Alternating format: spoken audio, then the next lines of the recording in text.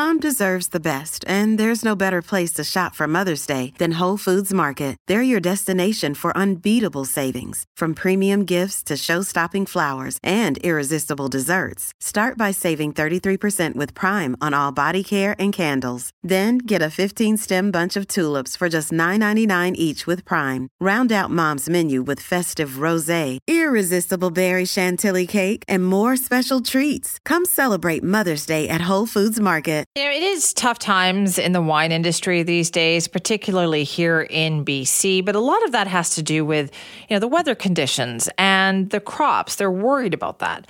But what about the reckoning of how we talk about wine consumption? For instance, have you ever heard of wine mom culture? Researchers say it has contributed to a big increase in women drinking, particularly during the pandemic. Well, what is it? And how is wine marketed to women differently? Well, our next guest knows all about this. Natalie McLean is the author of Wine Witch on Fire, Rising from the Ashes of Divorce, Defamation, and Drinking Too Much, and joins us now. Good morning, Natalie. Hi, Simi. It's great to be here with you. Well, Natalie, that is quite the title for your memoir. It's a mouthful, isn't it? It really, really is. Tell me, why did you decide that I have to write about my experiences? Well, this happened a decade ago, Simi. I call it my no good, terrible, very bad vintage, personally and professionally. And for the first 5 years, I couldn't even look at the notes that I had made in terms of what had happened. But over the years, the story kept ricocheting around in my skull, and I thought, I have to get this out on paper, at least, as a private exercise in making sense of what had happened to me. But then over the years, I kept hearing stories, not just from women in the wine industry, but in, tech and sport and the military and finance. Their situations were different, but the themes and the feelings were the same. So I thought, if my story could help just one person out there, it's worth publishing, even though I felt like I was going to vandalize my own privacy. What did you want people to know about your story? Well, the rising from the ashes is very much a part of this, because I think what a good memoir does is it's not so much what happened to you, it's what you did with it. And, you need that lens of time to pull back and understand what the situation was and draw reflections on what happened and how you dealt with it. Because, even a lot of readers who are writing back to me and sharing their stories, their situations are different. They may not have gone through a divorce, but they've probably felt, loneliness or the longing for love. They may not have been mobbed online as I was in social media, but they've probably felt some fear of the future or worried about their careers. And I think when you can capture those feelings into words for others, it's very healing. And I'll just add, Simi, that, it came down to, I read memoirist Glennon Doyle, who said, write from a scar, not an open wound. And, my family and friends said, well, okay, you've done all the healing. Why write about it? And I love what poet Sean Doherty said. He said, why bother? Because somewhere, someone right now has a wound in the exact shape of your words. Nellie, let's talk about what led you to this, the wine mom culture. What is that? Yeah, we've probably seen some of those laugh out loud LOL memes like, wine is to women as duct tape is to men. It fixes everything and all the rest of it. And, my first two books, Red, White, and Drunk All Over and Unquenchable, I wasn't a bystander in the wine mom culture. I was team captain. I called my glass of wine at 5 p.m. Mommy's little helper. And so, there's a bit of a lightheartedness to it. But I think if you dig a few layers deeper, Simi, it uncovers kind of some issues. One is that wine does tend to be marketed to women differently from the way it is to men. And what I mean by that is, whether it's girls' night out or whatever, strut or all these labels with little black dresses and puckered red lips, the message is that that women need a reason to drink, whether it's a special occasion or, spa day, whereas wine is not marketed to men that way. No one asks a man, in my experience, looking at all this marketing, why he wants to have a drink. He has one because he wants one. And then if we dig one more layer more deeply, I think that labels that power or that profit from powerlessness, we need to be more mindful of what's happening there because, it's LOL, mom needs a drink, mom needs to cope. But underneath that is mom's feeling exhausted, thankless, whatever. So mom's going to thank herself with a glass of wine and then another one and then another one. But doesn't the industry use beer and market that to men in that way? It probably does. Beer is outside my scope. I'm a very hermited, single-focused kind of woman. I'm sure, but the beer commercials I've seen also use women in a very sexy kind of way. But I'm no expert in beer marketing. It may well be that, but in the wine world, it's very distinctive. Well, what do you think that marketing has done then for consumption of wine among women? It's driven it to greater levels than it ever has been. We are cash cows. We are wallets, not women. We are one of the fastest growing segments of wine consumers. And, we always have been the purchasers of household goods, from shreddies to SUVs.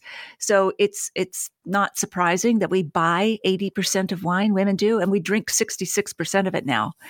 And so, you've got a lot of labels out there, more and more about, relax, detox, retox, all this sort of mindful wine and yoga and retreats and all the rest of it. That's, I think, as I say, we vote with our dollars as consumers. We've got to question some of those messages.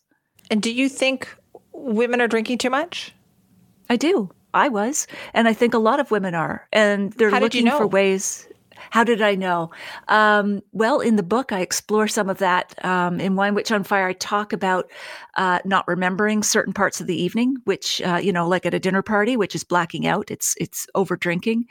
I've was in therapy and continue to be in therapy. I'm a big proponent of it. A lot of those sessions are in the book because people wonder, well, how does someone who drinks for a living moderate her own alcohol consumption once it's got out of hand? So there are pivotal moments like that, and that I, explore in the book. And I realized I needed to recalibrate my relationship with wine. I've been writing about it for 14 years before this terrible vintage happened to me and never had a problem with it.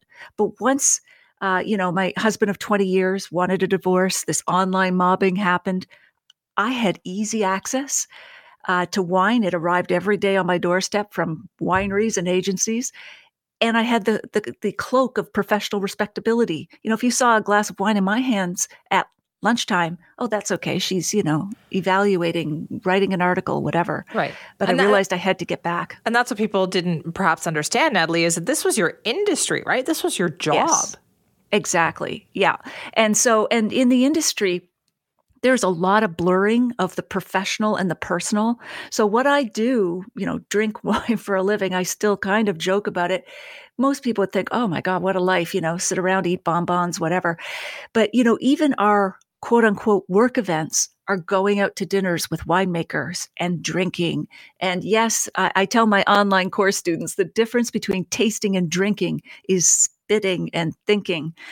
So there is a difference, but in the world of wine, it's very blurry because it's all about hospitality and socializing and enjoying wine and trying to push it, the more consumption.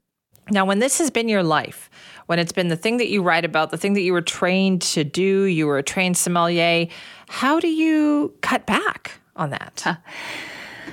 Oh, one glass at a time. So, an alcoholism or alcohol substance use disorder runs in my family. So I had a double whammy there. It was my job, and yet it was, you could say, in my DNA to overdrink. So first I asked my therapist point blank, should I just quit, go sober? And her answer was, well, I think that could be punitive and ineffective for you. It is the right answer, by the way, for a lot of people or for some people. But what she told me was, let's focus on harm reduction first, and then let's go from there. Because, it might be something where you can get from excess to moderation and do yourself a lot of good.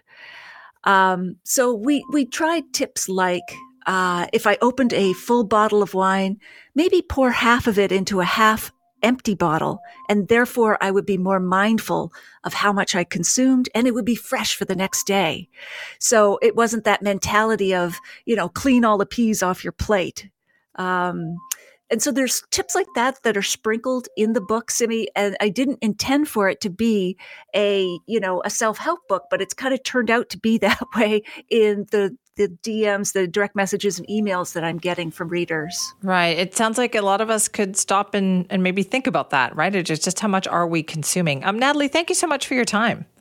Oh, my pleasure, Simi, and cheers. And, I'm still a big believer in the pleasures of wine, and anybody is welcome to join me at nataliemclean.com if they want to learn more. All right. Thank you for that. That is Natalie McLean, author of Wine Witch on Fire, Rising from the Ashes of Divorce, Defamation, and Drinking Too Much.